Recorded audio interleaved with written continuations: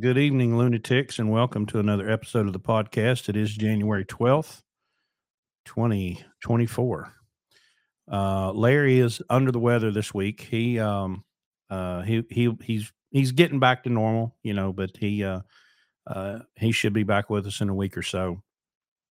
So I'm going to fly solo this week, and I've got a guest. Made a new friend on TikTok this last week, and we'll bring him in and let you guys meet him. Um, so I guess without any further ado, let's just do it. Steve Vest, welcome to the Blue Ribbon Podcast. You are among lunatics and friends here. So I ran across TikTok. Steve did. You've been doing TikTok for a while, right? But Yeah, I mean, this is obviously haven't kind of blowing up as much as yeah. that one video did this Yeah, week, so but he yeah. had a video blow up just talking about being a broker. He was just taking some calls. He's like, "You want to see what it looks like?" And the phone rings, and he answers the phone, and he goes from call to call to call, and so that kind of blew up. But I could tell that Steve's a serious businessman. He's a freight broker, and we of course we love to talk to brokers on here because we like to stir shit up because that's who we are.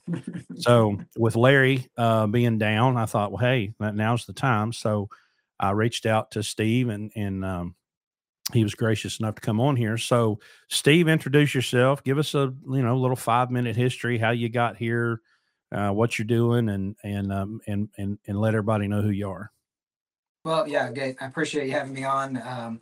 It's pretty crazy to have a video go viral and have so many people see you that never knew who you were before. But I've been doing TikTok for a long time, but I've been in the industry for 19 years. I started my company 2005. It was just me in a one-room office building, and grew it up to a $5 million plus company, and we started working from home last year with COVID and everything. It just made sense to start sending everybody home. Everybody kind of wanted to work from home anyway, so we sent everybody home. But um, to go back to my history, obviously, my parents actually, it's kind of an interesting story. My mom was a truck driver in the 80s, and she met my stepdad, who was a mechanic here in Kansas City. Her truck had broke down one night and not very good part of town. She stopped by, he fixed her truck and a little bit more probably, but but they got married, and my stepdad raised me basically.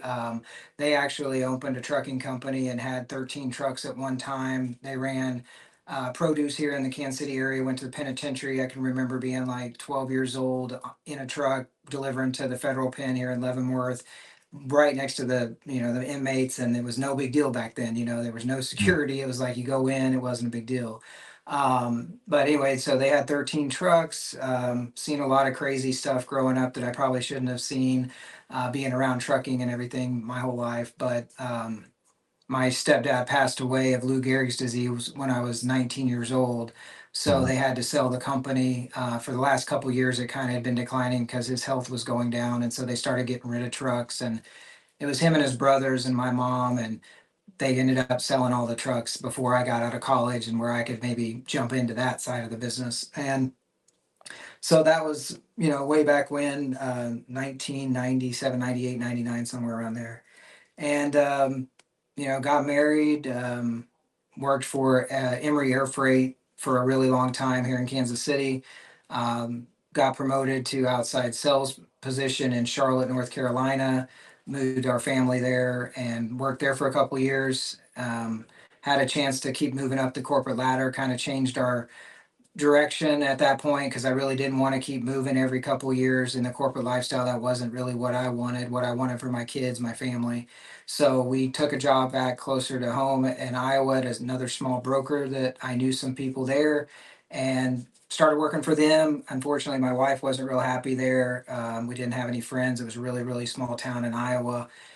And anyway, one day she said, "Hey, I'm moving back to Kansas City. You coming with me?" And so I kind of had to make a decision real quick what to do with that. So I ended up starting a company and moving back to Kansas City. And 19 years later, here we are. So that's kind of how I got into the freight brokerage side of it. I mean, I've always been an entrepreneur.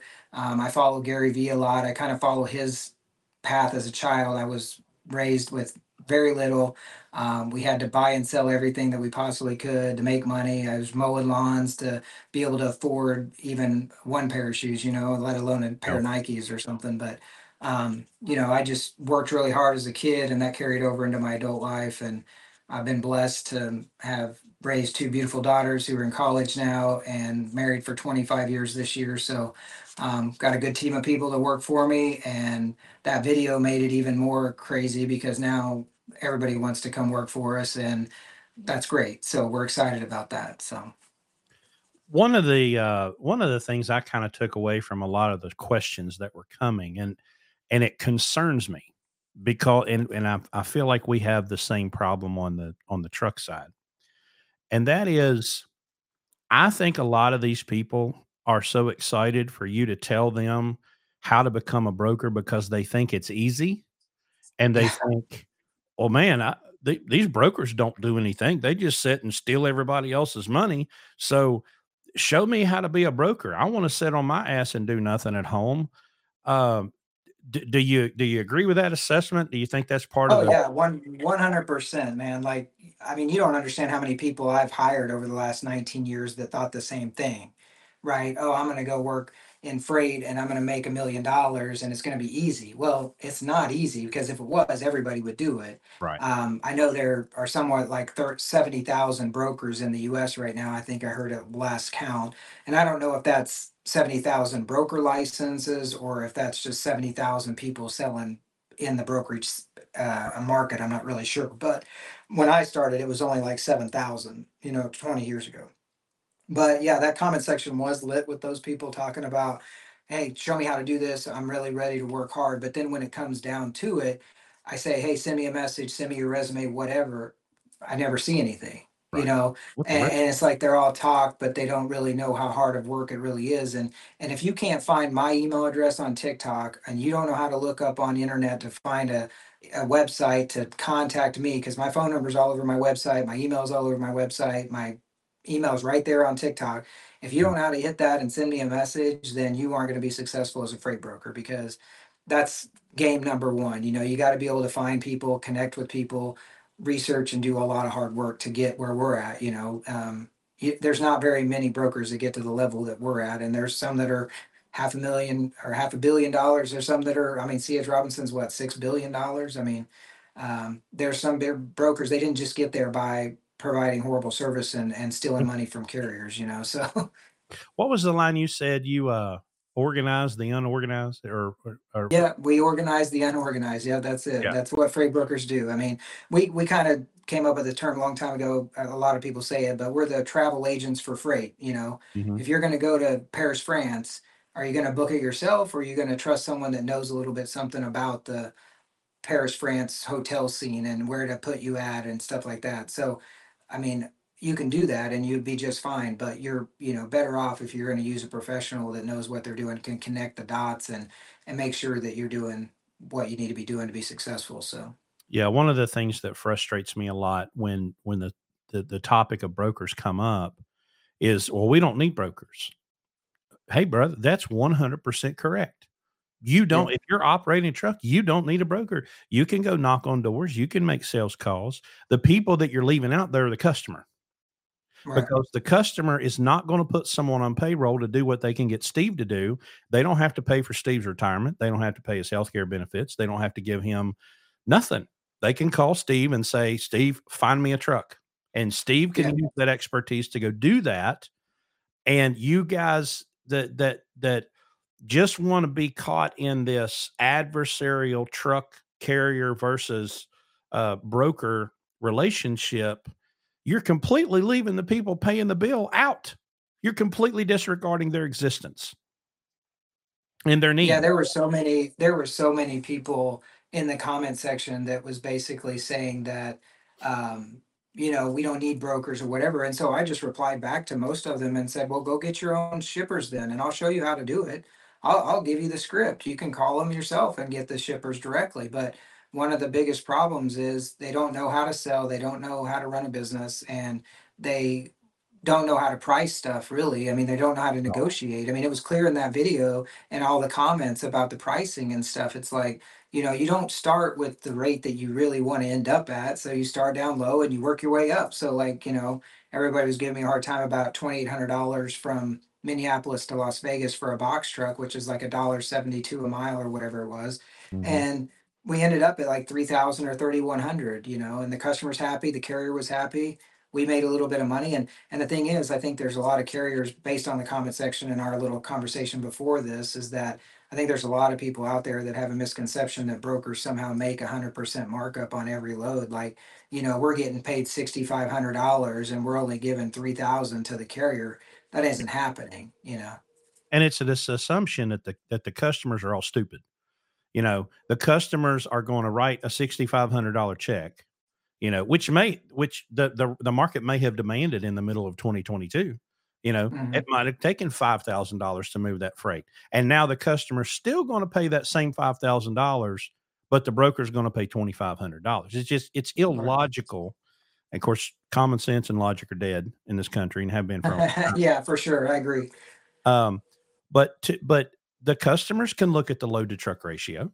They can look at the economic conditions. They know what's going on. So, you know, uh, and my thing for me, which is part of being why we lease to a carrier, I have a sales team. I have a massive sales team that basically costs me next to nothing because I'd rather have my eyeballs clawed out than make a sales call. That's not my gig. Right.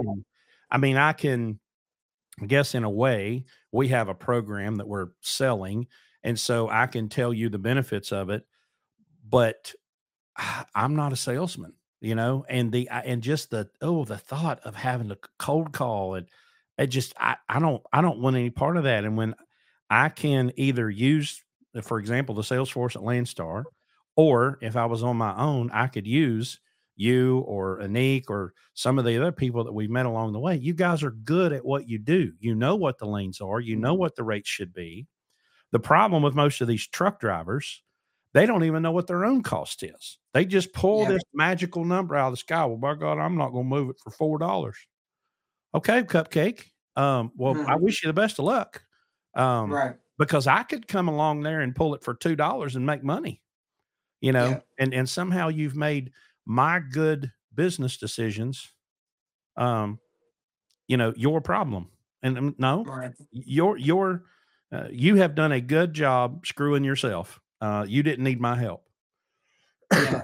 I think, the carriers that want to blame the brokers for their problems or their own problems, like you were saying, like they don't want to get up and do the hard work it is to go get a direct shipper. But I mean, really, that's what they should be doing. Obviously, that's how you're going to be the most successful as a carrier, is getting your own direct shippers. But, um, as far as a broker and what we're trying to do is I was going to bring that up, is I had a customer call me up this week and said, "Hey, I've got this shipment I need to move from here to here, and I've got a budget of $2,000." Well, I looked at the lane and the rate's supposed to be 1250. So I'm not the kind of broker that's going to keep the $850 or $750 profit, because what happens, like you were talking about, if we were making $6,500 and we were only paying the carrier $3,500 and we're making $3,000, that customer is going to wise up to that eventually. Yep. And you're not going to be their broker anymore, because another broker is going to come in and he's going to say that rate was whack. You should have only charged you 3,500. He probably made $3,000. Here, Mhm. come be with me, and then you're losing that customer. So I've been in this game for 19 years for a reason. It's because I'm honest. I tell people what the rate should be, both sides, driver and, now are there cases where a carrier would come in and say, I can do it for $200 less, and I'm like, yeah, I'll make that extra $200 because I got to feed my family too. Mhm. But it's any business you run, right? It doesn't matter if you're on the carrier side, the broker side, or the shipper side. You're in it to make money. And if you're a carrier and you're not in it to make money, you're in it for the wrong reasons, because your job's not easy. It's hard to drive a truck. I mean, I've done it. I mean, I've done the box truck life. I've owned a box truck company for a couple years, did very well. Then COVID happened and my truck driver totaled the truck, and I just was too stressed out trying to run a brokerage company and a carrier. Mhm. So I just said, maybe I'll try that again at some other time. But and having seen my parents, do it, they, having 13 trucks and having 13 drivers that you're responsible for. I mean, the one thing about me when I was running the trucking company and have a driver that was out, I couldn't sleep. I don't know how some of these guys had to do it with like 13 drivers driving in the middle of the night when it's snowing and ice, and worrying about whether or not they're going to get to their destination, because I'm a human person, you know, like I Mhm. care about my driver, and like that really, I had a lot of sleepless nights for the 2 years I had a truck. So I don't know how you guys do it. Kudos to you guys that own trucks and have drivers, because like I was Yeah. stressed out just worrying about that. And 1 o'clock in the morning, I would make him text me like, "Okay, did you get there where you're supposed to go?" You know, yeah. Then I could go to sleep. You know, but yeah, I just don't know how you guys do it sometimes. It was when I first came to Landstar in 2014. Um, I didn't really I didn't really know what I was doing as a truck operator. I had been at Anderson Trucking Service where I had leased a truck from them and then I bought my own truck. And I had a really good relationship with a fleet manager. Guy made me a lot of money. And I remember that I would just send him an email in the morning. So when he came in to his desk, I didn't send it through the Qualcomm. I sent him an email. Say, "Hey man, all good and on time." You know? Didn't think anything about it. Well, I come to Landstar and everything was so decentralized. There's no more centralized Qualcomm. Each agent's different and everything's going through email. So when I would get to the shipper, I would send them an email. I arrived at the shipper. And when I left the shipper, I've left the shipper, right? And so I sent like 5 emails.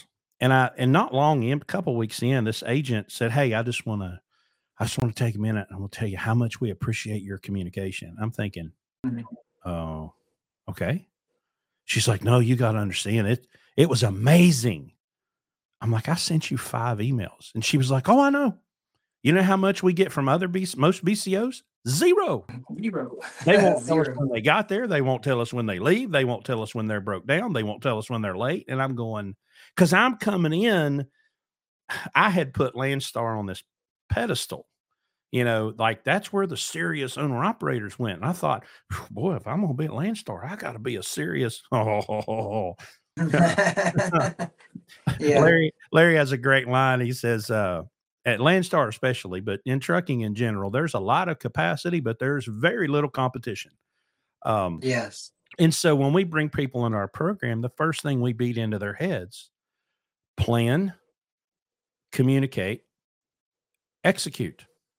Make a plan, stick to the plan. This is the BSE 9000 that we talk about a lot. This is the bullshit eliminator 9000. Get the calculator out and make a plan, and then execute that plan and communicate that plan, and it will set you apart from 95% of your competition in this business if you'll just do those 3 things. And it's a struggle for some. Some take right to it, you know, and don't have any problems with it. But the idea of thinking ahead and communicating to your customer, which in our case is the agent. You know, the agent is our customer. They're our gateway to the customer. And it's just funny how we'll be criticized for putting the agent, broker, customer in that elevated position because um, they all have it upside down. They think they're the customer. They think they're the most important. They think everything that has to happen for their benefit. And I'm thinking, Mhm. "Whew, boy, y'all going to have a long, long, long, very painful road with that attitude because it's just going to be miserable. You're going to be miserable. You're going to make everybody around you miserable for nothing, you know?" Yeah. Yeah, But, we're all in the game together. I mean, it is a game. I mean, we're all in the game together. Everybody's trying to make a little bit of money just to survive, and really at the end of the day, I mean, you have to like what you're doing, and I love what I do. So me taking those calls in that video, and are you working with Landstar now? Is that why the video kind of resonated a little bit, cuz I said I wouldn't use them, or no, no, it was, I mean, I caught that. I'm kind of immune to it by now. No, we have all of our trucks leased to Landstar. you Um, do? Okay. Now, and a big part of that, a big part of the reason there is we are our target audience, our target market is the first time owner operator buying their first truck. And so we are very, very passionate about the belief that if you have never had any business experience and you want to become an owner operator, number one, don't lease a truck. Number two, sure as hell don't get your own numbers. That's a recipe for failure. Go to somewhere like Landstar where you have a lot of protection. You have a lot of risk protection. You have a lot of liability protection. You have a ton of support to support a new business. Now, once you've learned how to run your business well, sure, you want to go get your own numbers, go ahead and get your own numbers. Um, but Landstar is a perfect stepping stone if that's the direction you want to go, because there's so much protection um, here because I mean, we see people do really, really dumb things that if they had their own numbers, they'd be bankrupt immediately, completely out of business. Whereas here, you can kind of do some dumb stuff and get away with it, and it's not going to bankrupt you. So, which is what we were talking about before. There are people that hate Landstar. I understand why they hate Landstar. I completely get it, but there's nowhere else I would put my trucks, you know? Right. Um, and And I get it because like you're going to get consistent freight. You mhm, don't have to worry about that part of it. It's always coming in the door. In that video, I think a lot of people thought that I don't like to use Landstar. I use Landstar. I only use one agent, and right, I'm loyal to that one agent. So when I get people calling me saying they're with Landstar, I just tell them, hey, we don't use Landstar, just to get them off the phone right. faster. Um, but no, I get it. And you said don't lease a truck. I mean, as a guy that had a box truck, and I was under the belief that for me and the box truck side of the business, and I don't know, the semi business might be a little bit different, but I felt like I knew my cost with at the time Penske, right? This was 2018. I leased on with them. I purchased a truck basically. It was like $97,000 26-foot box truck. And I Mhm, was able to lease it for them, pay them a monthly fee. So I knew what my cost was every single month. mhm. And if it broke down, Penske would give me another box truck. So I thought that was a really good plan. I don't know how that works for you guys. When you said don't lease, Well, can you go into that a little bit more yeah. just for me and the So, audience? I mean, just curious. so you can do that cost analysis, and Ryder Penske's a perfect example. You can't use those trucks at Landstar as a BCO. Okay. So that takes that option out. The big problem with truck drivers, and I mean from the truck driver point of view, they're not going to lease the right truck, right? They're going to go to Lone Mountain and they're going to end up with a $4,000 or $5,000 a month payment, you know. And then when the market dips as it has now, they're going to be like, "Oh, well, I can't make any money. It's the broker's fault." And I'm like, "No, dipshit, you signed up for a $5,000 a month truck payment." You know, our model here, we run all old trucks. All of our trucks are paid for. We have no loans. And we teach our guys, and it's a math problem. Okay. A truck can make X amount of return, anywhere from 75 to $150,000, probably depending on how you run it. So Yeah. if you take your truck driver hat off and your truck driver glasses off for a minute and say, okay, I can make an investment into a business that can return 75 to $150,000 a year. What's a reasonable amount of money to make an investment into something that's going to return me that money? We've come up with $40,000. That's what we've always done. You should put no more than $40,000 in your first truck. First truck. All right. Remember, our target audience is first time owner operators. So we want you to save up $40,000. Then we want you to go buy a truck for 10, 12, 15 maybe. We're going to put 15 or 20 in it to rehab it. We're going to set it on jack stands. We're going to go from the front to the back and the top to the bottom. We're going to go bushings and brakes and tie rods and shocks. And we're going to put on some modifications like OPS, and we're going to put on really good tires. And Rocky's in the comment section. We're going to have Rocky do a really, really good alignment so that it doesn't chew up those good, expensive tires. And we're going to do everything that we can to get that truck on the road to be DOT legal, roadworthy, and incredibly efficient with great fuel mileage for less than $40,000. And now you have a paid for asset that can earn you a return, depending on how hard you work, 75, 100, 150, 200,000. Um, and you're not driving around with this giant payment around your neck. And I see them come in. We've got developed a relationship with a local shop, and I've been up there turning wrenches a lot. And since this downturn has come, one of the funniest things I've ever seen, I will watch them walk in, and you can tell how broke they are just by looking. Just see their face. They don't have two nickels to rub together, and oh, my EGR valve or my cooler's leaking or I got this problem, that problem. And oh well, listen, man, you got to give me a discount. You got to give me a discount because I'm a truck driver and I'm looking at this shop owner that's got a business. You know, he's got to make a profit. He's got people he's got to pay. He's got to pay for the parts. But these truck drivers that won't haul cheap freight, they want to know the cheapest place to get a turbo. They want to know the cheapest place to get tires. They want to know the cheapest place that they can find to get their truck worked on.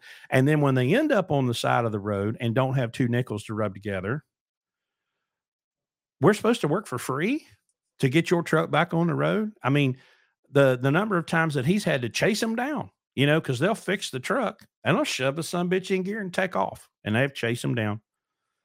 So what we want people to do, if you want to be in trucking and you want to be an owner operator, the first thing you have to do is manage risk. Well, if you go down to the dealership and you sign up for a 2024 Freightliner, Stealership.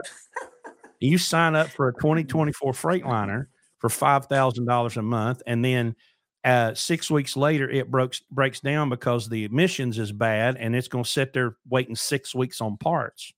Well, guess what? My 99 Century's not doing sitting anywhere 6 weeks waiting on parts. You know, my Yeah. trucks, we can fix them on the side of the road in the parking lot in a truck stop, you know, and generally you can do it with a damn crescent wrench. You know, you don't need, um, you know, so it's all about managing risk. So absolutely. And of course, like we said, truck drivers generally have absolutely no business experience. They have no business sense. And then they think, you know, and you can roll through our comment section. I did a rehab on a $15,000 truck. We bought it sight unseen. My buddy Josh, he texted me a Facebook marketplace link. He said, "Hey, he said, I'll pay you $500 to go up and look at this truck." And I looked at it and I went, "Guy wants 15 grand." He said, "Yeah." I said, "Pay him. I'll go get it." So I went up there with a toter. I drug it back. I started it when I got there. I walked around, make sure the frame wasn't broke. But I brought that $15,000 truck back, rehabbed most of it myself. Um, and it's about to, you know, it's getting ready to start hauling freight. And that truck, I think our best truck this year, net after Landstar, made 200 and I think it's $260,000, and that's an '06 Columbia with a white hood and a red body. I don't want to hear anybody say that freight brokers make all the money then, because that's pretty good. That's pretty good money. Maybe I'm in the wrong side of the business, Yeah, man. yeah. Uh, Now I can tell you this: we were down from 2022 to 2023. We at Blue Ribbon were down $1 million. You we know, were too. a million real money. You know, after Yeah. Landstar stole our money, we were down $1 million. Um, Most people can't survive that, but we can Yeah. survive it because we have an unbelievably low cost of operation. Everything that we do runs like a well-oiled machine. We have all of the habits and the practices and policies in place to save money, and most truck drivers are horrible at that. You know. Well, I mean, like I said, though, if you're netting over 200,000 for a truck, and I think the truck driver's perspective in our comment sections probably are the guy that's actually driving the truck, and they think that they don't make any money. And it's similar in our business too. Trust me, I've faced the same entitlement, the same, hey, you're a business owner and you're going on all these vacations and you have all this money, and we're just making pennies. Well, when you're a business owner, you're the one taking all the risk. You're the one Mhm. taking all the planning and understanding, and you've done all the work, right? So, like, some of my employees actually have quit over the years because they can't handle that and they feel entitled, like they should be making the same amount of money as I am because they're doing all the work. Well, I'm the same, I'm the owner that's jumping in and doing the calls like you've seen in my videos. And I'm the one doing sales calls and bringing on new business and still hiring people and firing people and doing the day-to-day operation. So it, I think those truck drivers in the comments that are saying that the brokers are stealing everything, it's just this, I don't know, disease in our whole United States, is that Mhm. everybody's entitled and think that they're entitled to make as much as Mark Cuban. I mean, if I was the same way and I thought I was entitled to make as much as Mark Cuban, I'd be depressed too, because I'm never going to get to his level most likely. Right. Um, I mean, I could work day in and day out and probably not do as well as he's done, you know? So, um, yeah, I think that's where a lot of those truck drivers come in. I don't know. I was trying to get your comment section up to see if there was anything I happening so on I've there, but I've got yeah, I've got one I'm gonna hit here from Josh's Truck, Recently, for no Adventures. reason at all, I asked. Um, it sorry about that. says, "How will the PRO Act affect the broker-truck relationship? Does it change when and if you can't lease on to anyone?" Well, I'm gonna put this out there first and ask Chris. The PRO Act is going exactly nowhere. Probably won't survive a constitutional challenge. But let's say, for the sake of argument, that the PRO Act gets through, which it won't, but let's say it did. Um, it's not going to affect the broker truck relationship because it's a business to business relationship. I My opinion is that most of the people talking about this are just as dumb as the people that are writing the laws. They have absolutely no clue how the industry works. They have absolutely no clue how business works.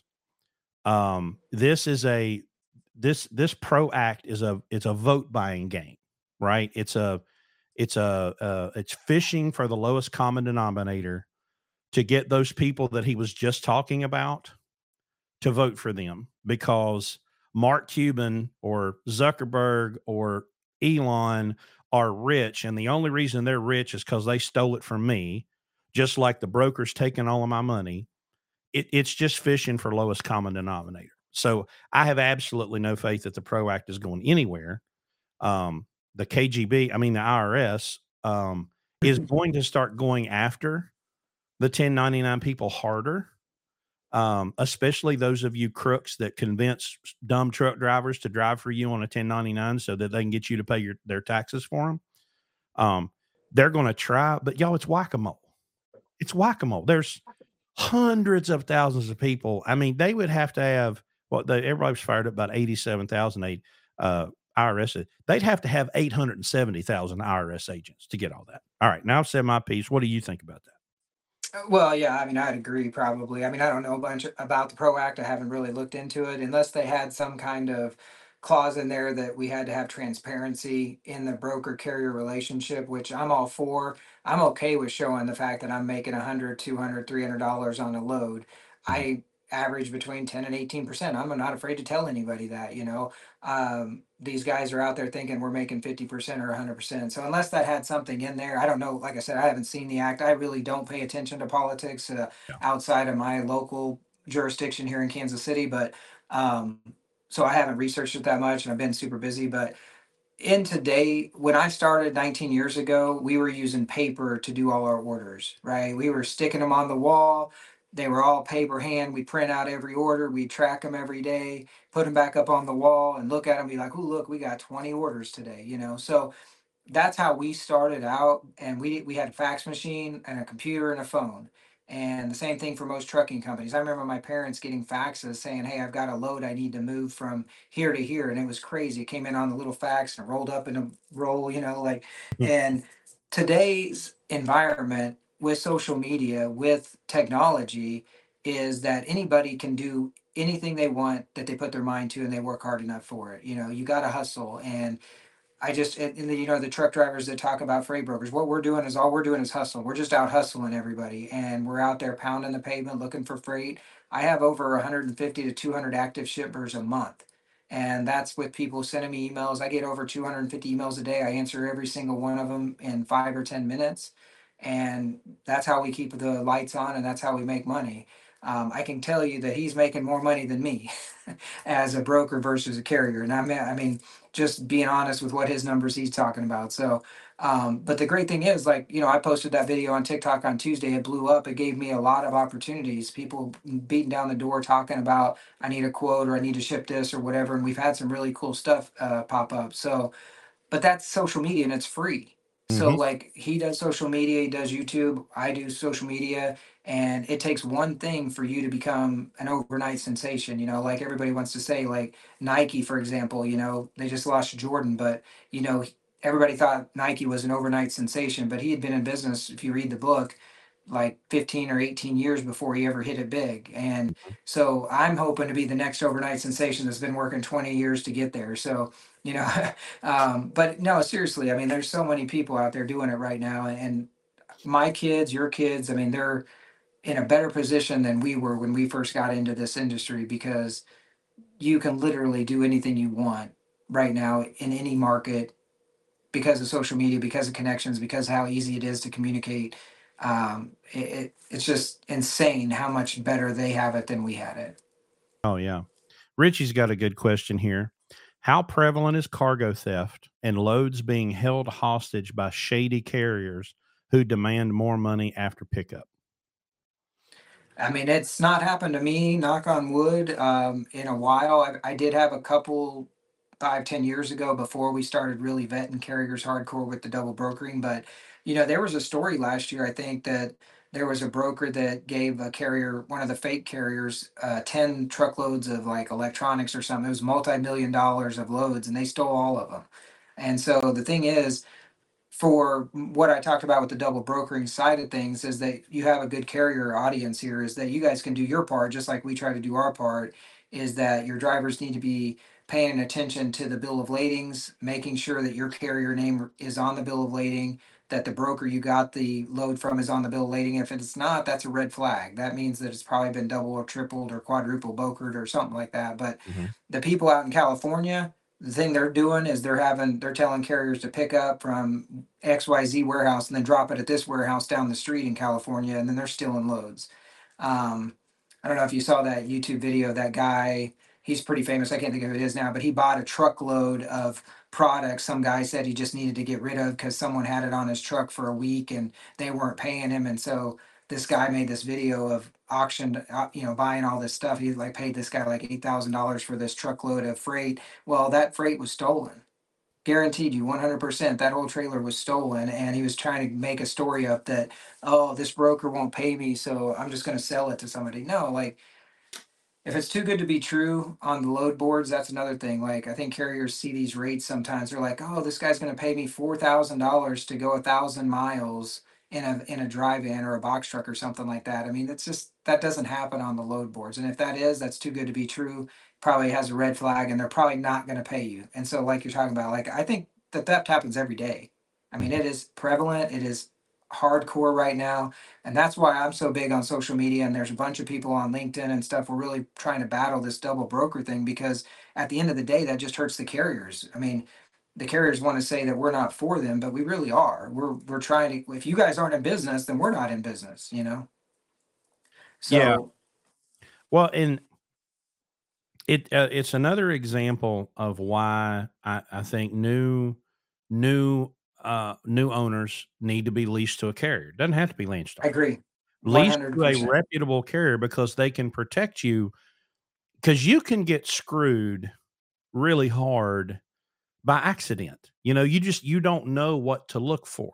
And in your when you were talking about the customer, the shippers especially, um, and I didn't even think about this until you said it. They could fix a lot of this if they would just go Yep. outside and look at the truck.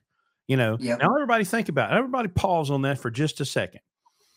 For all of you mouth breathers that complain and whine about our old trucks and how the customers aren't going to use our truck, they won't even walk outside and look at the truck. Only damn thing they'll see is the inside of the trailer. Okay. Now, Yep. if they would walk their ass outside, they might be able to see, wait a minute, we hired 1, 2, 3, 4, but ABCD's here, right? Why, Mhm. now maybe it's impractical, maybe it's a too much of a burden for every customer to put that level of scrutiny on that. Um, I'm but sorry, I just don't think that's the case. I mean, these carriers that are showing up literally could, if they're not, if a shipper is not doing their job, could steal their freight. I could steal anybody's freight if they're not going to do that. Give Mhm. me a truck, let me go to the backup, bop to the dock. I mean, how many stories are there where a guy just backs up to the trailer, walks in, says, "Hey, I'm here to pick up that load." And they're like, "Oh, the one going to California? Oh Every yeah, time. that's the one." And then they don't even say anything. They don't even get the guy's driver's license. They don't even take a picture of the truck, the license plate, nothing. And then the guy loads up and drives down the road. And who was that guy? I don't even know who that guy was. He's gone So now. You'll love this. When I was leased to Anderson, we did a lot of blanket wrap stuff, right? So, Mhm. it's a bunch of big money load, and then we'd throw a little broker load. And I went to pick up a broker load, and I walk in, and the pickup number had not made it from the broker through down to the people to me. And he goes, "Well, listen, you've got to have a 456 number." And I'm like, so I pick up the phone and I call my fleet manager, and I'm like, "Hey, Jay, they're saying I need a 456 number." And I can hear him ruffling through paperwork, and he's clicking buttons, and he's yelling at the people over there. And I look up on the whiteboard and there's the pickup number. And I went, "Oh, okay. 456-321-B74." And Jay's like, "What are you talking about?" And I'm just reading it off the damn whiteboard, but and that guy goes, "Yeah, man, that's it. I could have Yeah. stole that load, you know." Right. Yeah, no, I mean, I've walked in. Well, in fact, when I had the box truck business, I remember, a couple brokers would be like, "Hey, make sure you check in as so and so." And now that I think back on it, I'm like, those loads were probably double brokered, and because it was in 2018 before really the shit hit the fan per se. I'm sure that those some of those loads I was picking up in that box truck were probably double brokered or something, So, um, yeah, I mean, it happens every day because shippers are not doing the job that they should be doing. And it's not like they're most of these shippers are out there sending 100 truckloads a day. I mean, you're 10 truckloads a day. You can't walk out there and look at the truck Yeah. and actually ask the driver for his driver's license. Like, hello, I'm sorry. That would be I actually had that happen to me once out in Pennsylvania. I remember the company walked in and said, "Hey, I need to see your driver's license." All right, here you go. They took a copy of it, you know, loaded the load up, and I took off. So it just those like extra things that people should be doing that they don't would stop this fraud immediately. I mean, the FMCSA and DOT could help out a lot too if they would quit, giving people MC numbers and DOT numbers, but Yeah. that's another story. They hand out MC numbers like, Andy, dude, candy out of a white van. Um, 500 a day last year, and some days were 700 a day. I'm like, I don't think there's that many guys and ladies that are buying trucks in the US every single day for a whole year or two. I was just baffled by that number. I was like, that is insane. Freight Waves had them at one point had a metric that said it was 1,000 a day Yep. in 21. 21, yeah. And I guess into 22, and now they're leaving at 500 a day, and they're like, Mhm. "Oh, well, it'll take 7 years to get back to pre-COVID levels." I'm like, "No, it's not going to take that long," because they're And dropping. it's not even the 500 that are leaving are not true real carriers. So it's Right. not like we're losing capacity out of the system. Those carriers weren't even real. They were fake carriers that they were using for this scheme, and it's just unfortunate. But back to your point about your operation, which I really think is something that new carriers should do, just like anybody that wants to get in to be a new broker. All these people on my comments were like, "Hey, I want to be a broker. I want to be a broker." And they want to ask you a million questions and then really not do anything with it. But really, anybody new in either of our industries needs to work for somebody first Mhm. to learn the game. I mean, I worked for somebody first, learned the game, and then started my own deal. I mean, you did as well. And so if you do it right and you work for the right people and they treat you right, then you can stay with them. But if you want to move on and do your own thing, you need to learn the business. You can't just go out and buy a truck or open a brokerage tomorrow and think. I think people do it in the restaurant business too, or they do it in, Oh, I'm yeah. going to sell this or sell that. They think I'm going to just open this business and it's going to magically appear. You know why I don't have any hair? It's because I own the trucking transportation company for 19 years and I had two daughters. So, but like, I mean, it doesn't happen just because you think I'm going to open a trucking business and I'm going to be a millionaire tomorrow, or I'm going to open a brokerage business and I'm going to be a millionaire tomorrow. No, it takes hard work. Any job, anything you want to do in life takes hard work, and that's how I raise my kids, sports, whatever. Like if you're going to try to do something, try to do it the best you can, and figure out how to do it and learn from the best people. And so, I mean, I applaud you guys for trying to help people out and get. And that's the same thing I'm going to try to do with this exposure that I've gotten is try to help some people if they want to jump in and try it out, then hey, I'll help you, every way, step of the way I can. But I can't make all the sales calls for you. I can't beat on the doors for you. I can't do the hard labor part of it.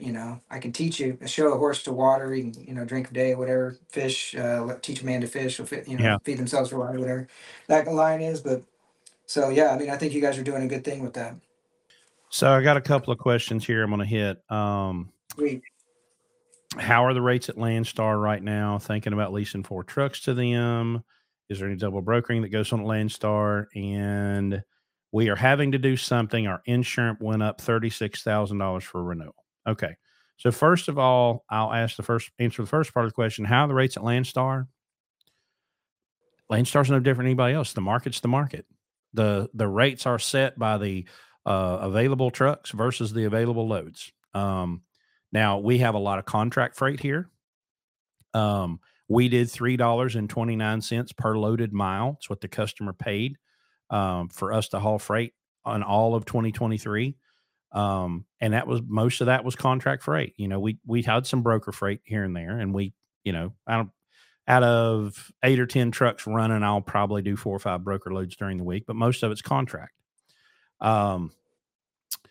Is there double brokering? Well, that's always the big one. So here's the thing. We are a BCO fleet. We are leased to Landstar, their DOT numbers on the side of our truck. If, say, my friend Scott here down the road, who's a Landstar agent, goes and signs up a customer, that's a direct freight relationship, and Scott gets me to haul that freight. That's a BCO hauling that load. But if he can't find me, he can put that load out on the board, and he can find what are called approved carriers. These are carriers that have gone through some process to be approved to haul Landstar freight, that direct freight, keyword, that direct freight, under in an agreement with Landstar. Now, that is not double brokering. That's Landstar, the broker authority carrier, brokering a load out to a carrier to haul that load. Here's where it Who's gets the insurance? Who handles the insurance in that case for the carrier side? Does Landstar cover the carrier? I would assume the carrier does. I would assume the carrier does. Now, here's where it gets ugly. If, say, let me think about how to do this. Let's say a Landstar agent calls Steve, right? Steve's got a load on the board.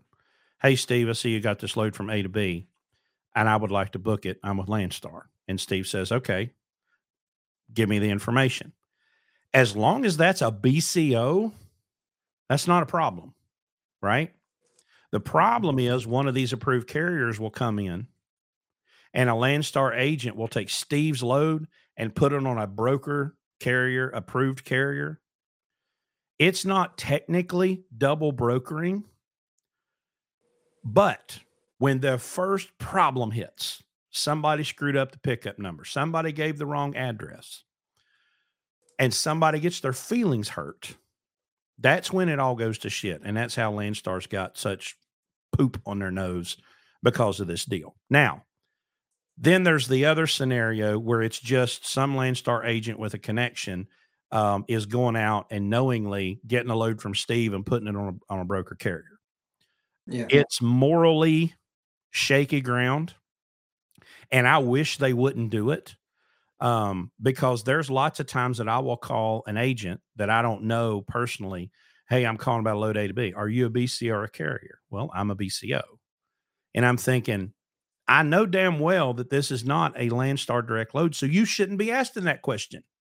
You should only be putting that load on a BCO, but you're not. I know what you're doing, right? He's Landstar, probably asking the carrier for less money than he is the BCO. But yeah, the double brokering side of it for Landstar, at least what I've run into, is some of the guys that are agents that are taking a load from a broker like myself and not using any kind of Landstar, BCO, or approved carrier, and then they just give the load to another friend of theirs who has a broker, and that broker goes out and finds the carrier. That's when the real double brokering happens, and that's the stuff that shouldn't happen, because then you don't know what carrier is being used. They're not a Landstar approved carrier. They're not insured most likely. And so if there's an accident or the freight gets stolen, you don't even know who to go after, right? So that's where right. that shipper that we were talking about earlier, if they would just walk out, look at the door and be like, okay, yeah, I know we were supposed to have a Landstar BCO, or we were supposed to have XYZ carrier from Landstar, but ABC carrier showed up instead.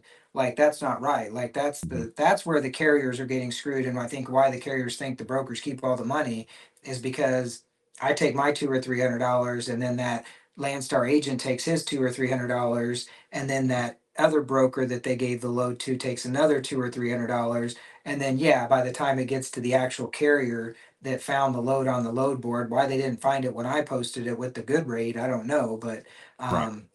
that's always the sketchy. And here's one other issue for BCOs. Excuse me. It comes down to being a problem of not understanding how the system works. Okay. If a BCO calls on a load, back up. An agent puts a load on the board. Let's say, and let's go back to our scenario. Landstar agent sees Steve's load on the board, and let's say he's a good guy. He's going to do everything the right way, and he would like to present that load available for a BCO, because I can't, as a BCO, I can't go book it myself. I have to go through an agent. Okay. So he's going to look at Steve's load. Maybe Steve don't have the rate posted. Steve just got the load from A to B. All right. That agent's going to say, okay, well, it's going from A to B. That lane's probably going to pay $1,500. So he's going to post it, because he's also got to post it for an amount that a BCO will call, because it's an advertisement. So he puts it on the board, $1,500. BCO calls, hey, I'm interested in this load from A to B. Well, now the broker or the agent has to call Steve, because the agent cannot call Steve to get that load unless he has a truck on the line. So he's put his bait in the water. He's hooked a BCO. He's trying to reel him in. Now he's got to call Steve. Steve, hey, I've got a truck available for your load from A to B. We'll do it for $1,500. And Steve says $1,350 is the max. Okay. The agent now has to go back to the BCO and say, well, look, yeah, the load is good, but they only want to pay $1,350, not $1,500. Most BCOs go, oh, this cheating son of a bitch. He's trying to. Nope, not how it works at all. He's got to get you on the line so that he can call and try to get that load, and then he's got to negotiate with Steve. Well, Steve's not going to budge off of $1,350. That's what's going to pay. So when I run into those situations, I say, you know what, man, no thanks. And I move on with my life. I don't throw a temper tantrum. I don't hold my breath. I don't cross my arms. I don't sure as hell don't post on Facebook about it. I just move on with my life. Now, if he comes back and I look at it, my minimum rate per day is $1,450. But if I'm in a situation where $1,350 gets me to the next day, I might say, yeah, that's fine. I'll broker. I'll take it, which is hilarious a lot of times, because the agent's like, what'd you say? Because they don't know how to react when I don't throw a temper tantrum like a 3-year-old. And I go, yeah, I'll take it at $1,350. And they're like, oh, well, okay. Because the thing about Landstar, okay, hate on them all you want, the agent and the BCO are paid off of the same freight bill. So there's no scenario where the agent is going to book a load with the customer and the money come to the agent and then go to the BCO. Doesn't work that way. If that freight bill's for $1,350, the agent's percentage comes off of that $1,350. The truck's percentage comes off of that $1,350. The trailer's percentage comes off of that $1,350, and so on and so on and so forth. Everybody's paid off of the same thing, and you want transparency. Well, you think you do. Oh, I want transparency. Okay, then lease to a carrier, you get all the transparency you want, because everybody's paid off of the same paperwork. Now, somebody mentioned Josh's trucking video says, isn't there already a law for transparency? I don't think it's anyone's business. I'd rather have the broker make good money. As long as I'm making what I need, that means they will be stable. So there is a transparency law. The problem with a bunch of y'all is, even if you got the transparency that you think you want, you've made your mind up. If you get the government to put a gun to Steve's head, all right, Steve, pull your pants down. And Steve does, and you're going to go, well, this is bullshit, because it doesn't fit your preconceived notion and your pre-existing bias that he's getting 50% when the nationwide average is 15 and has been for eons. Yeah. Has been. Sometimes it's 10, maybe sometimes it's 20, but the average is 15% that brokers are getting. This horseshit nonsense that y'all come up with this agents are getting 50% of the rate. It's illogical. Okay. And I know y'all believe everything you think. I know you do. You got all that time to look out that windshield and just make up all kinds of stupid stuff. And then you go sit down at the truck stop at the liar's counter and y'all can compare notes on about all the bullshit that you believe. But it's illogical. The customer's not going to let that happen. And the other brokers are not going to let Steve take 50% of the rate because they're going to go to the customer and say, well, listen, Steve's charging you $3,500 to do this lane. We'll do it for 29. And the customer's going to go, well, hell yeah, we'll do it for 29. And Steve's 50%, poof, is gone in a flash. Guys, it's just common sense. I know it's like deodorant. The people that need it the most don't have it, but it's just logic. That's all it is. Yeah. Yeah, I think it's interesting that the Landstar agents even have that kind of broker BCO relationship almost, to where the BCOs think the agents are screwing them over sometimes, it sounds Oh, like. So that's kind of interesting. yeah. Oh, yeah. That's funny. Well, But and it's funny too because these Facebook groups, these Landstar Facebook groups they're precious. It's just constantly BCOs just bagging on agents. And I know plenty of agents now. I've been here 10 years and I've gotten to know them and I get to hear the stories of the stupid stuff that BCOs do. You know, drive off with the wrong trailer and go 500 oh miles. my God, yeah, You know, yeah. the really, really stupid stuff that they did. There's an agent 10 miles from my house and she's got a giant poster board on the wall. And all these BCOs love to talk about their do not haul list. Hey, precious, the agents have do not haul lists too. And there's a bunch of y'all's names on it. Right. Cause I've seen it.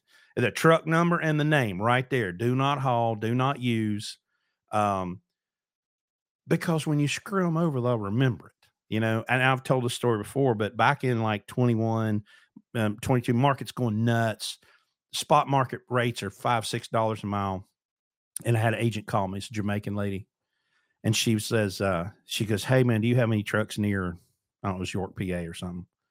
And I said, no, the closest guy I got is 300 miles away. And she said, I am in a terrible position. If I miss one more load, we're going to lose this customer. Well, she had a lane that I liked, that we like to do a lot. And she said, if I don't get this covered, we're in big trouble. And I said, what's it pay? And it was awful. It was like $950. I deadheaded a truck 300 miles to pick up her shitty load. Guess who remembered that when 2023 started happening and the bottom fell out of the market? You know, when I hear that sweet Jamaican voice on the phone that says, I wanted to call you before I posted this. They remember both. Don't y'all forget that. That's 100% true. That's why, like when I mentioned that, customer that told me their budget was 2,000, and I told them, "Nah, I can do it for 1,250." And I asked a bunch of other people what they would do, and some were like, "I'd keep the 2,000, or I charge them 1,450, or I charge them 1,650." And I was like, "Why? I mean, I'm still making money at 1,250. Why am I going to charge them more than that when I know they're going to come back because they appreciate that honesty and that loyalty, that hey, I'm here for you and you're here for me." Mhm. And I know my customers the same way. Like if I quote them 1,250 and I fucked up and it should have been 1,450, and I go to them, hey, I got a truck, but it's actually 1,450. I need a couple $100 more. They're gonna be like, okay, yeah, sure, that's no Mhm. problem. But if you don't do that, then like, a broker's a broker. We all basically can quote the same thing. It's who wants to make the most money on a load or whatever. But I'm about relationships and working with the carriers to make sure that they have loads to feed their families. So I mean, it's a two-way street. So then that reminds me of a question because I've always kind of assumed this. But when the market went crazy in 2021, 22, um, I mean, everybody had contracts. There was contracts all over the place. I mean, places just littered with contracts, and it weren't worth the paper they were wrote on because the spot market was demanding this crazy rate. So was that how it went? You called them and said, "Look, this is what it's going to take to move this freight," and they had to pay it or not, right? Yeah, I don't have any contract freight, to be honest with you. All of mine is one-off specialty stuff. That's what we do. We do mainly specialty freight. But I know in 2020 we got lucky because we did have a lot of medical equipment. So we were shipping every hospital bed, ventilator, whatever you can think of during COVID, which kept us in business, whereas a lot of our competitors' warehouses shut down and they were SOL because they had all Mhm. their eggs in one basket. We were spread out over a bunch of different industries, so we were fine. But to your point though, like I think what was happening for the big dogs like CH and TQL and Global Trans and some of those guys that had those contracts, they held strong on those contracts. And from what I've heard is, especially at CH, management told them take a loss, just keep the customer. And Mhm. they've done that for the last year and a half to 2 years straight. And that's why you've seen a couple of big brokers go out of business this year, is because they were telling their sales reps, if we have a contract at $500 and it takes 1,000, cover the load. And they were just losing money left and right. I'm not in the game to lose money. Mhm. So it's a two-way street for me and my clients. But I think CH and some of these guys are still taking losses on lanes because they've got a contract in place and they're going to honor that contract. That's why I don't like contracts in the freight broker market, because, you know, although the cost of a truck is the same, the fuel never is. But, it's just like, I don't get that at all. Like that's why I've never gotten into the. I mean, I actually, from that video, I had a guy contact me about doing 60 truckloads of water in the Northeast, and I gave him a price. He said, "Yeah, that's in line with our other brokers." And I'm like, I know. I know what they're charging and I know what it takes to move the load. Do you want to use me or not? Like, I'm not going to beg for your freight and I'm not going to cut my rate $50 just to get you on board so I can get 40 truckloads a month. Because really, at that point, you really don't need me. That's kind of what I told him. I was like, you can go out and get your own carriers for that stuff. Like, I really honestly believe that the contract freight that you're talking about, where there's a lane from Kansas City to St. Louis and it's 40 times a day, I think that stuff's going away for brokers. With technology, any shipper out there that is not contracting directly with the carrier, y- I think it's crazy. I think they're just wasting money. Even though you said they don't really want to hire someone to run that or talk to the drivers or whatever. I mean, 40 truckloads, 100 truckloads a month that are going on the same lane to the same customer every single time. It should just be electronic and there should be no broker involved in that, unless the broker is just going to provide the technology and Yeah. charge like a $50 fee or something like that for transactional stuff. But like, see, and that's what CH Robinson does. And that's why they're $6 billion company, is I think they have the technology that they can have all that contract freight that no one ever touches unless there's a problem. And so Mhm. they have 100 truckloads moving on that lane and it just moves, with their technology. So, but I mean, again, I think a lot of that contract stuff's going away for brokers. And I think the brokers that are preparing like we are for that are going to be better off for it. So do you pay attention to blockchain and crypto? Yeah. Yeah. I- it's my fervent belief that we will see a complete end to double brokering. At one point, I thought brokers would go away. I had a guy tell me. I interviewed him on the podcast years ago. He was a broker, and he was like, "I won't retire as a broker because of blockchain."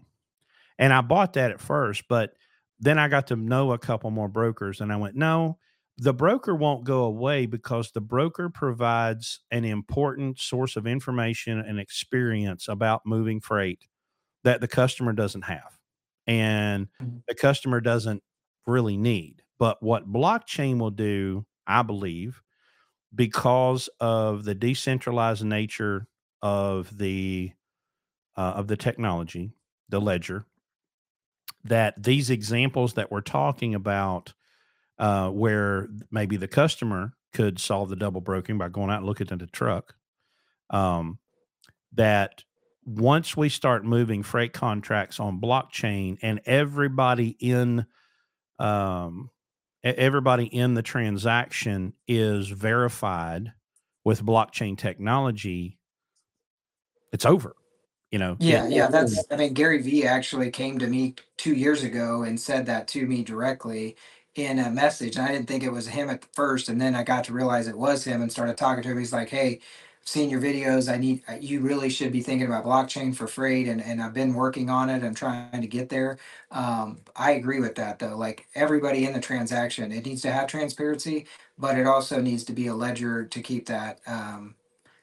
And that's what I'm working on right now. Actually, our technology by June will be kind of like that, in that we will approve shippers to be there and carriers to be there so that they can interact, and we don't have to be involved in that. Mhm. And so we'll do the financial part of it to make sure that they're both good players, to make sure everybody's getting the money that they should, kind of almost like a, um, I don't know what that word is, where you keep the money in earnest or whatever, like, Oh, yeah, yeah, like an escrow you know or what I'm talking. Yeah, an escrow. Yeah, like almost like escrow in a way, in that, hey, we vetted this shipper. We know they're a good company. We've looked at their credit and we're approving them. We're the trusted partner in this relationship, and we've approved this carrier as being legit. Now you guys can work together through the technology, post a load, take a load, and all we get is $25 or $50 per transaction. No one needs to make 10, 20% in that, right? We don't need to. If they're doing all the work and we're just using the technology, then that's kind of a blockchain in a little sense of the way. Um, but I think you're right. I think blockchain is definitely going to change I some talked of to a that. guy AI will. I talked to a guy one time, and he he thought that carriers owning trailers would go away. And I'm like, "Okay, you have my attention." He was like, "Well, think about it. If you had an entire freight network, saying the entire American freight network running on blockchain, carriers wouldn't need trailers. There could be another third party that owned trailers, okay?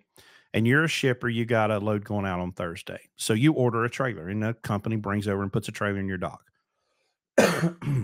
Then they load that trailer. The the carrier is now down the street, and because blockchain allows us to view things happening in real time, where we don't have to forecast based on what we did last year. We can literally forecast on what's happening literally in the moment.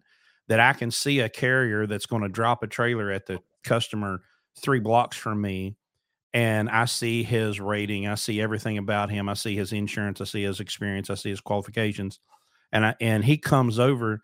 Well, he just scans a QR code on the nose of the trailer, hooks it up, breaks the geo fence that says it's on the way, breaks the geo fence at the receiver, backs into the door, scans the QR code, instantly paid. I mean, what's cool about that thought process is that the technology exists for that to happen. It's not like we've got to say, well, boy, if we could just figure out how to do all of these algorithms and mathematical computations, it's here. It's existed Yeah. since 2008. Um, so if and when we get on that train, it radically changes, makes deadhead almost nothing, zero, because why would you deadhead 150 miles when there may be a load 3 blocks away that you now know about? Right now, you don't know about it because you're connected to JB Hunt and somebody else is connected to CH Robinson, and you have no idea that that load's there. The customer doesn't know where you are. Now, if everybody knows where everybody is, it's amazing what could happen, the possibilities that this technology could bring us into running freight contracts on blockchain and then running payment on blockchain. Whereas when you pull in and prove by geofence that you're there, boom, paid. Um, Yeah. so it's a fascinating time, I think, to be in the transportation industry, because listen, since 1980, we've been polishing a turd. We've made the turd more efficient and the turd is more sleek, you know, but it's still a turd. The way that we move freight in this country, well, worldwide, even across the sea, the way we do it is like you were talking about the papers. We've just digitized the paper, but we've not really revolutionized how we move freight and how we Yeah. connect people. Um, we've just digitized a kind of a bad system, and it's a miracle to me that anything gets anywhere. Well, I think the reason why it does get anywhere is because it's so fragmented and there are so many players that really, I think the consolidation of brokers, the consolidation of carriers that you're seeing, with YRC going out of business and some of these other big brokers like Convoy going out, the digital broker, and maybe Uber Freight, rumors of them going under or whatever. Like, Mhm. I think that they're early in the process, and like you said, someone's going to figure it out. I'm hoping it's going to be me, and we can capitalize on it and make $1 billion. Yeah. But like I think it's because it's so fragmented and there's so many players in the industry. As consolidation continues to happen, that becomes more of a possibility. But right now, like you said, when broker A and B and C don't all talk together. I've been trying to talk to people in the industry about collaboration, because you hear that word a lot in music and social media and all these big players talking about collaboration. Well, our industry needs collaboration because, and that would be the blockchain, I guess, but just collaboration and understanding where all the freight's at. I mean, if I'm a carrier, and maybe you guys being a BCO don't do this, but when I was running my truck, I knew, like, if I took a load to Minnesota, I knew who I could call to get a load back. Yeah. And that's what my parents used to do back in the 80s and early 90s, is that they figured out, like, okay, I know if I'm running to Florida, I can get a load of oranges out. Or if I'm going to here, I can get this load out. And so they just knew, because they've been doing it for so long, they just knew where everybody was at. And so they never had a problem with really deadheading too far because they just knew.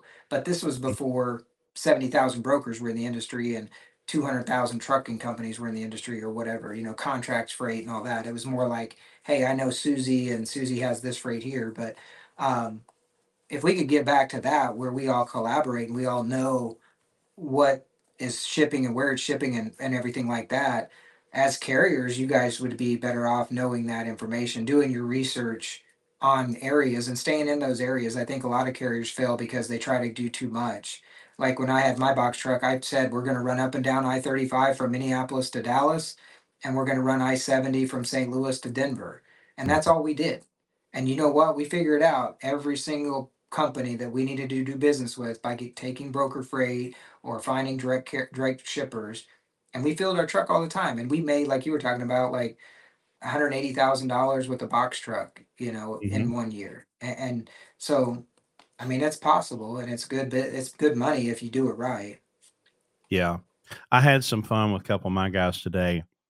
We've got an assistant fleet manager, Richie. And so he's got a couple of guys that he books for and kind of watches over. And I've watched him for 2 days trying to find a load, and they're struggling. It's like, noon, 1 o'clock. And so Larry has always called me the trip planning ninja. So I got into their text thread, and I'm like, well, the ninja has entered the chat. And Richie goes, watch this bullshit. He's going to find a load in 5 minutes. Well, it took me 8. It took me 8. But it's a thinking outside the box. I found a load 350 miles away, and if not for a car accident that slowed him down, he would have made it to that pickup today. But I just opened up and I went, okay, well, looking around, and boom, there's one. I made the phone call. Here's the deal. We're 6 hours away. I told him, shove that thing in gear and haul ass, but so many drivers, they get this tunnel vision. They're so obsessed with rate per mile, they'll pick a 200-mile load that pays $5 a mile. Well, Yeah. dude, you lost $450, $500 that day in potential revenue that you could have made, where you could have taken a $2.25 load or a $2.75 load and made $1,500, but, oh, I'm not going to haul for less than $3 a mile. Okay. Well, I wish you the best of luck, because in that $3.29 that we did for 2023, there was a bunch of dog shit in there. There was a bunch of really horrible loads, but you don't see those when you look at the whole year, you Right. know?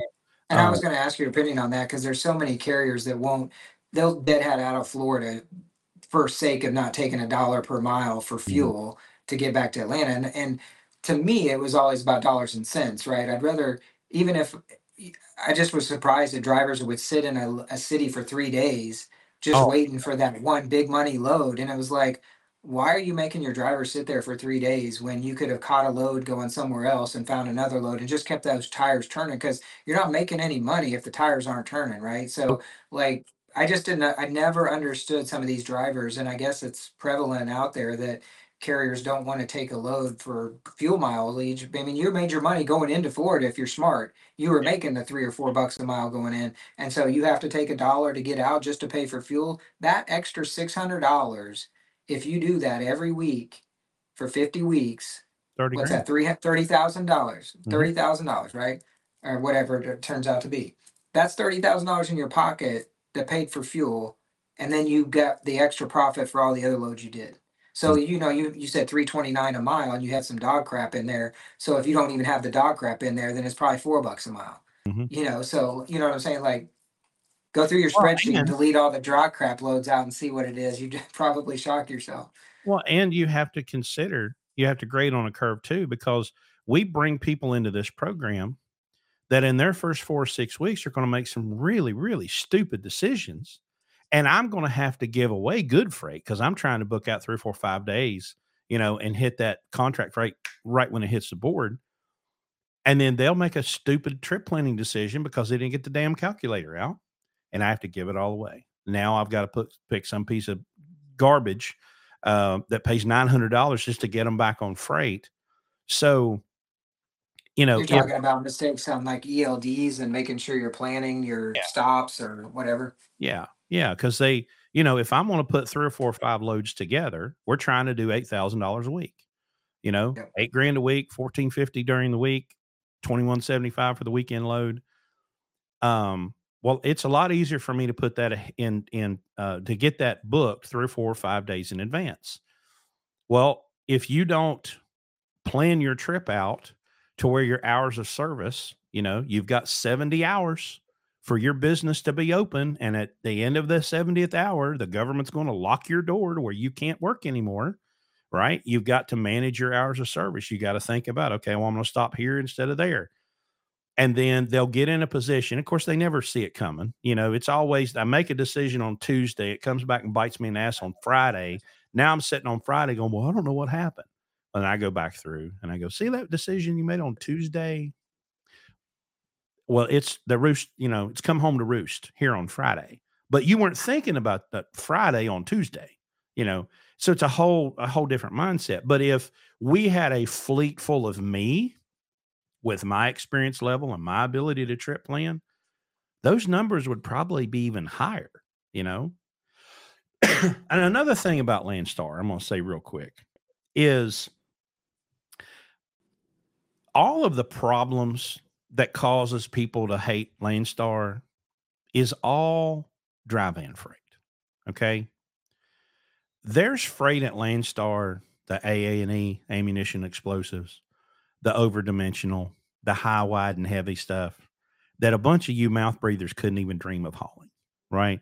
We've got a guy that does our platform dispatch, and we got 3 platform trailers. And he's an 8-axle truck, extendable flatbed. He did 48 loads in 2023.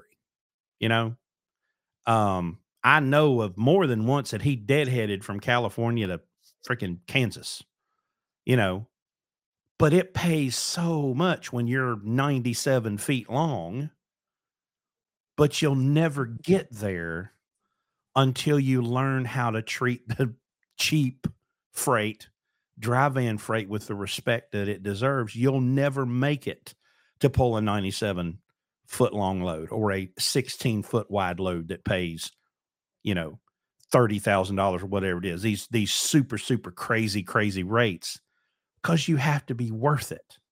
Well, he's worth it. He don't have to look for freight. His phone rings. Hey man, I need you in California. What's it paying? Oh, okay. Well, I'll deadhead from Texas. Yeah. That's what we should be striving for, is to be that 1 in a million.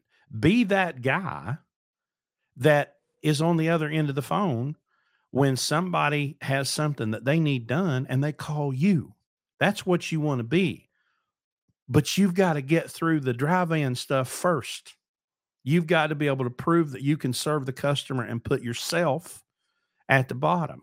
And then someday, man, there's Landstar people running around with damn lift gates and belly boxes and all kinds of equipment doing damn Aerosmith and Taylor. Well, there was a bunch of BCOs on that Taylor Swift gig.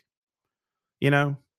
And I promise y'all, some of y'all knuckle draggers were never going to get on Taylor Swift. Okay. Um, because you couldn't be trusted with something like that. And if you think, if you hate your dispatcher, wait till you get a hold of one of those guys that's the lead driver on a rock show, hauling around Metallica or some shit.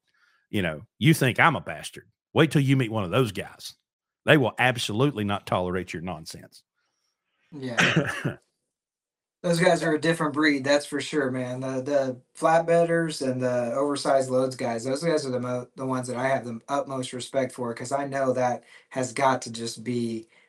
I mean, they probably don't have any hair either, but I mean, it's just got to be nerve wracking to be rolling down the road with 14 foot wide, having cars that are idiots already driving beside you, and Oh yeah. in the weather that we're having right now in the Midwest and stuff. Like, I can't even imagine having to drive through that stuff with some of those loads those guys haul. Man, it's pretty impressive, man. There's a team, or was, I guess, at Landstar. They're getting out, I guess. They have a Volvo, a 2012 Volvo that they had custom built, and the sleeper was built by an RV company. So this thing has slide outs. It's got a 200 and I think 80-inch sleeper. I mean, it's a monster, right? And they've done all kinds of military specialized freight with Conestoga. It's a 2012 truck, so it's 12 years old with 960,000 miles on it, and they're selling it for 170 grand. Now Wow. I bet you they've made millions with that truck. But they specialize themselves. They don't. You're not going to haul general freight with a $350,000 motorhome and with a fifth wheel.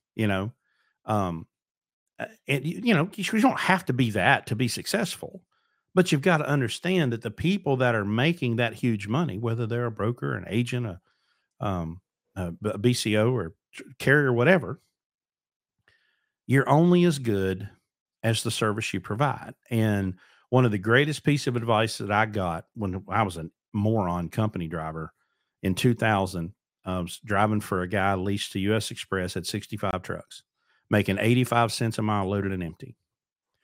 And I asked him, I said, how are y'all making any money at 85 cents a mile? He said, son, profits in trucking are measured in pennies, not dollars. There's pennies laying everywhere. You just got to reach over and pick them up. Now it took about 20 years for that to sink into my thick head, but I eventually got it. You know, uh, the pennies are where you're going to decide whether you succeed or fail. It's not the dollars; it's the pennies. And if you're not able to count those pennies, you're never going to make it as an owner operator, because And you that's will one of the end up things that broke. I surprised all the time, is how many owner operators or truck driver company carriers, whatever, like, I think they could do a lot better job as carriers on partials, and understanding you got loaded today at a carrier and you call your dispatcher and you're like, hey, they said this was a full load, but really they only put two pallets in the front of the nose. Like, I've still got 40 feet left. Like, is there another load we could pick up real quick somewhere along the way Yeah. and fill this trailer up, right? Like, I don't think that there's a lot of carriers out there thinking, because, oh, I already got paid for these two pallets, I'm just going to roll. The sense is, can I find another two pallets to pay me another $800 and do that every week? Hmm. That's paying for your vacation and your time to be off during Christmas and New Year's or whatever, like Yeah. those kind of thought things for business owners. For me, that's how I did it when I had my own box truck, was just like, hey, I'm going to pick up every piece of freight I can possibly find from every possible angle. So I think if you've got carriers that are listening and they're not doing that, then they're missing out. You're reading something funny there. So what's someone The say? the guy that I was just telling you about, platform guy, has entered the chat. He I said, I know. did a 550-mile load for $6,000 this week, and oh, by the way, it was a legal load. Yeah. But they Relationship. probably needed the best. They probably needed someone that, it was probably a $500,000 piece of something or equipment or whatever. And you're going to get paid the big bucks when you specialize in that kind of stuff, for sure. That's crazy money right there. Yeah. And it's out there, right? But are you ready? Are you equipped? Do you have the skills? Do you have the knowledge? Have you built the relationships? Are you ready when it pops up? Because, you know, sitting here, I've been in this chair now for about 2.5 years since I quit driving. And it used to be, I quit driving in 21, so the market was still nuts. Well, I could just sit here and just book, book, book, book, book. Well, now, the Landstar's got an app called Landstar One, and it sends push notifications. When those good loads come up and that push notification hits, you've got 3 seconds. If you don't hit the button within 3 seconds, it's gone because everybody else got the same notification that I did. And those of us that are paying attention. And so I have to set my load alerts right. I have to know what I can do, how far I can go, how much I can deadhead. And I've got to pare that load alert down and that search just right so that when that thing lights up, hit that button. You know, I haven't even read the whole posting by the time I've got the phone ringing so that I can say, hey, you still got that? Yep, sure. And I could hear the damn phone melting down in the background. You know, they're going, got it covered, you know. Yeah. But it's all about knowing what you can do, getting out. Our friend, the BSE 9000. Every decision that we make, it's not on thoughts and feelings and what we'd rather do. Every single decision is made with this right here. If it makes sense here, we do it, and if it don't make sense here, we don't do it. It's that And simple. I think a lot of people in business in general, and this is not just in brokers or carriers or whatever, they jump into doing something and they think they're going to get rich in 6 months or they're going to Yeah. get rich in a year. This game is the long game. And if you want to retire doing this job that we do, it's the long game, right? Like you're Right. going to not be an overnight sensation doing what we do. But if you do it right for long enough, you're going to set yourself up to be very successful. But you got to do it right for a really long time. Mhm. And We so, try to it, we try to get people to understand that starting a business doesn't matter if it's truck or anything else. It's like having a baby. You know, if you for the first 5 years or so, if you don't feed it and watch over it every minute of every day, it will die. You know, uh, that's what a new business is, and you have to treat it like it's your child.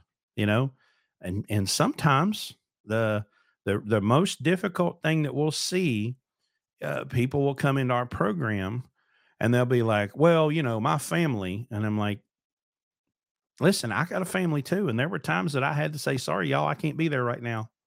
I have to do this, you know, so that I worked myself into a position where I'm home now. You know, I'm more valuable in this seat than I am in the driver's seat, but it took me a very long time to get to where I can afford to be in this seat or that somebody can afford to pay me to sit in this seat rather than sitting in the driver's seat, you know? Uh-oh. I just lost.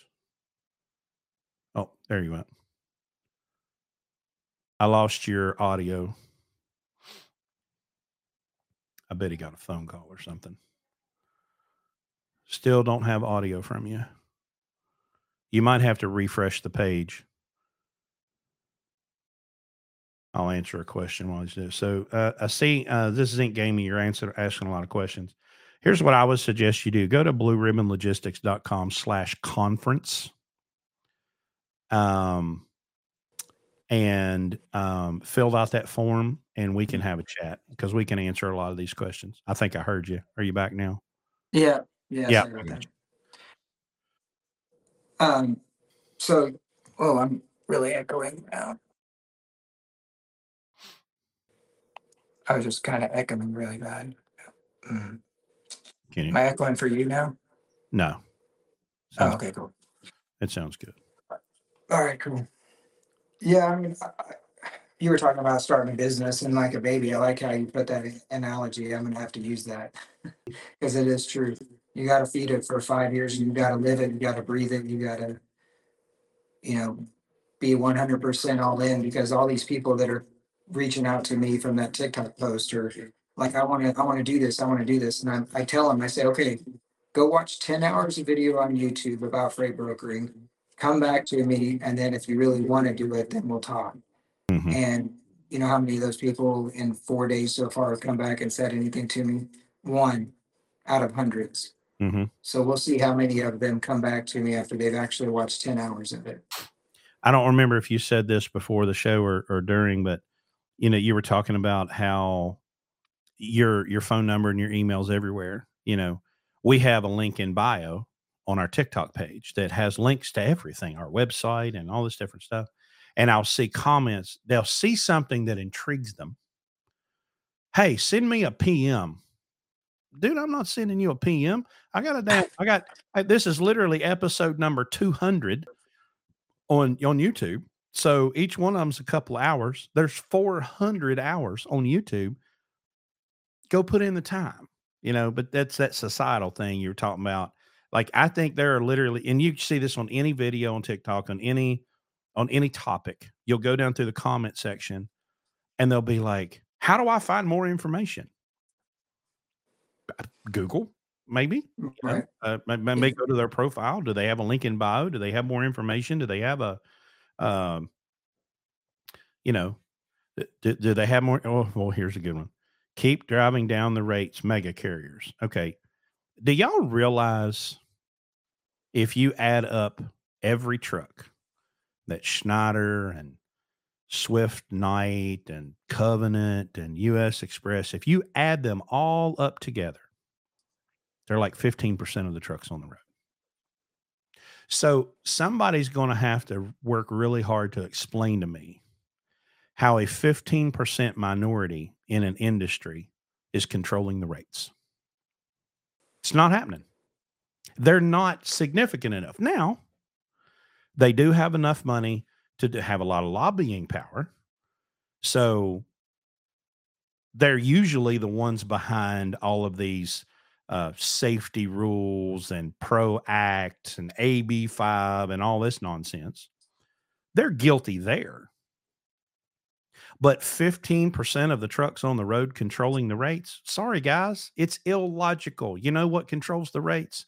The number of available trucks versus the supply of available loads. That's it. When the loads are up and the trucks are down, the rates go up. Vice versa. When the trucks are up and the loads are down, the rates go down. Period. End of story. There's no boogeyman. There is. And that's what we're dealing with right now, is that too many people jumped in during 2020, 21, 22 into the carrier side, and there's just an overabundance of trucks out there. And so, like you said, you're on that Landstar app hitting that button as fast as you can. It's the same thing on the load boards.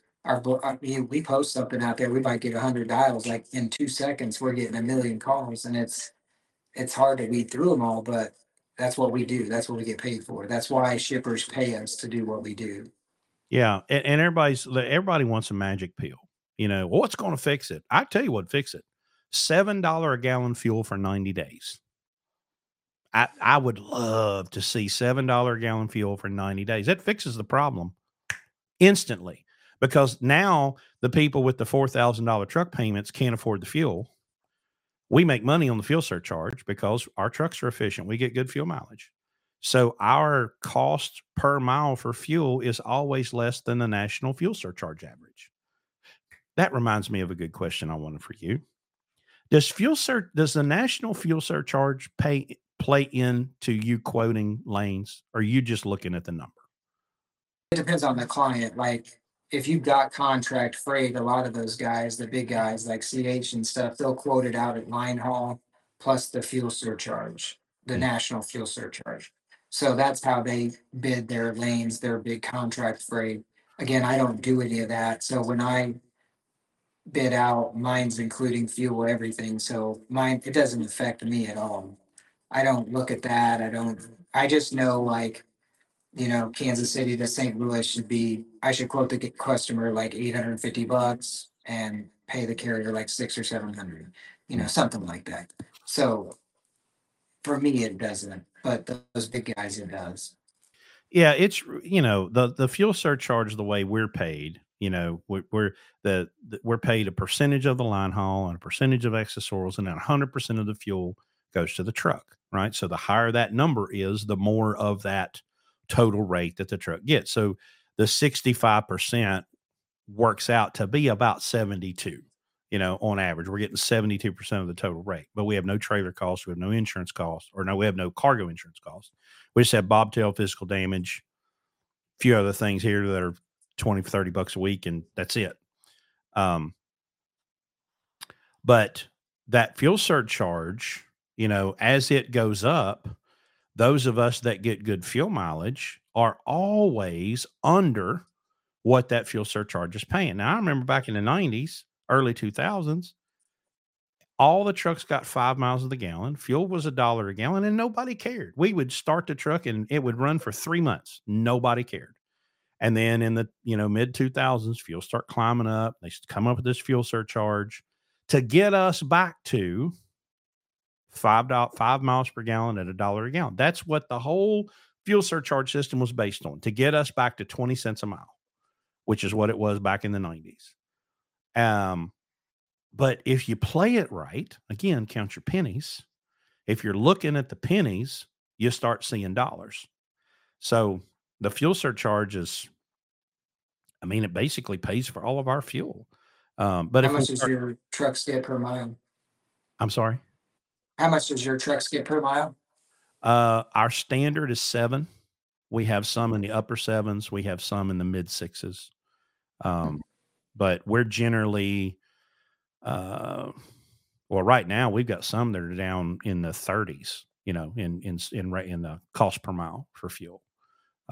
We got a guy driving an 04 mid-roof Columbia with a Mercedes Benz, and he's like 8 miles to the gallon, pulling a flatbed. And so his fuel cost is in the high 30s, you know. And then I've got another truck that's a bastard child that loves to eat fuel, and its cost is in the 43 to 45 cent range, you know. But the fuel surcharge this week was 45, you know. So, you know, it all works out. I saw a comment. What did I see? Too many people created a lifestyle with 2020 rates that they can't afford in a down market. 100%. Yeah. Because of the podcast, and because, you know, Landstar will send people to us, because somebody will call Landstar and, oh, we're struggling, we'll not make it. And Landstar's like, well, call those guys, they'll help you. And we had a team, husband and wife team, call us, and as soon as they get on the Zoom call, I could see they were in a W900 Kenworth, you know, instantly. And they were hauling AA&E, like the really, really high dollar freight. And they're telling us all about it. And their truck payment was $4,327 a month, and their insurance was like $950. And we're trying to get through to them to understand that this truck is a huge, huge, huge problem for them. I'm like, yeah, y'all are on good freight and you should be making a lot of money, and you're not. There's a whole other set of issues that they had, but we couldn't get them to understand the decision to buy this truck. They had a paid for truck that they traded in to get this damn W900. And this lady just kept coming back. Well, you know, Larry, we just need you to recommend a good CPA. I said, lady, you need a bankruptcy attorney. It's what you need, you know, and that pissed her off. And that pretty much ended the call. But your decisions, I promise you that at some point in my life, I learned to just walk back a few steps. Okay, is there anything that I could have done different to have me not be in this situation that I'm in right now? And generally, if I walk back 4 or 5 steps, I can go, oh, see, there it is. If I wouldn't have done that, I wouldn't be here today. But most people are absolutely incapable of looking in the mirror and going, hey, buddy, this is your fault. You did this, you know? Yeah. And if you can ever get there, it's a pretty freeing place to be. But boy, it's scary to walk into that mirror and look at the real problem, you know? Yeah, self-awareness is something that Gary Vee talks about a lot. But yeah, it's if you can be self-aware enough to know whether or not you should be a company driver or you should be an owner operator or work Yeah. for another carrier like yourself, like that for you guys is huge. Yeah. Well, I see. I don't see many more comments. Anything else are you going to come to the Louisville Truck Show? Probably not. I've been out there before. When is it? March 21st and 22nd, I think. Maybe we'll We're going see. to be out there. With my new TikTok fame, maybe I should. There you go. There you go. Well, we're going to be at we're staying at Caesars, Southern Indiana, and I think Thursday night we're going to have a little open get together at the casino. You're buying your own drinks, people. Just everybody remember that. But we'll be hanging out at the casino on Thursday night, which is the 21st. So on the 21st of March, we should be at the casino. Y'all come on and hang out with us, and we'll drink some drinks and tell some lies. And then, one day we'll be with Pittsburgh Power and one day we'll be with Landstar. So you guys can come by and see us. You know what? I do have one thing I have to do that I almost forgot to do. And I need to thank our sponsor, because sometimes it's important to talk to the people that are paying the bills. Speaking of Pittsburgh Power, we are stocking distributors of the Max Mileage Fuel Bar and Catalyst and the OPS oil purification system. You can go watch episode 108. We can explain the oil purification system. We can do installs now here in Charleston at Cam's Service Center. So if you want to come by and get your OPS installed, we're working on, maybe trying to get Fleet Air Filter and some of the other guys. We'd love to get an MD alignment franchise so that we can do all that stuff in-house. But go to the website, blueribbonlogistics.com. You can order your Max Mileage there and we'll ship it out to you, or you can swing by Charleston and pick it up at the shop. But we've been doing business with Pittsburgh Power since 2009. They've been sponsoring the podcast for about a year and a half, maybe 2 years. So if you talk to Pittsburgh Power, please let them know that you heard about them on the Blue Ribbon podcast. We really appreciate that. So go by there, because they've, if you've got a problem, they can fix it. They got electrical engineers on staff. Bruce Mallinson has been the guy for probably 50 years when it comes to getting diesel trucks worked on. So again, thanks Pittsburgh Power for sponsoring the podcast, and y'all talk to them and go on the website and buy your stuff. So anything else you want to get out off your chest while you're I'm good, man. I appreciate you having me on. It's been a joy to hear about your side of it, to be honest with you, because I've learned some things that I didn't know about, and hopefully your audience learned a little bit about brokers and maybe won't hate us so much anymore. But I wouldn't hold my I know breath. it's not going to happen.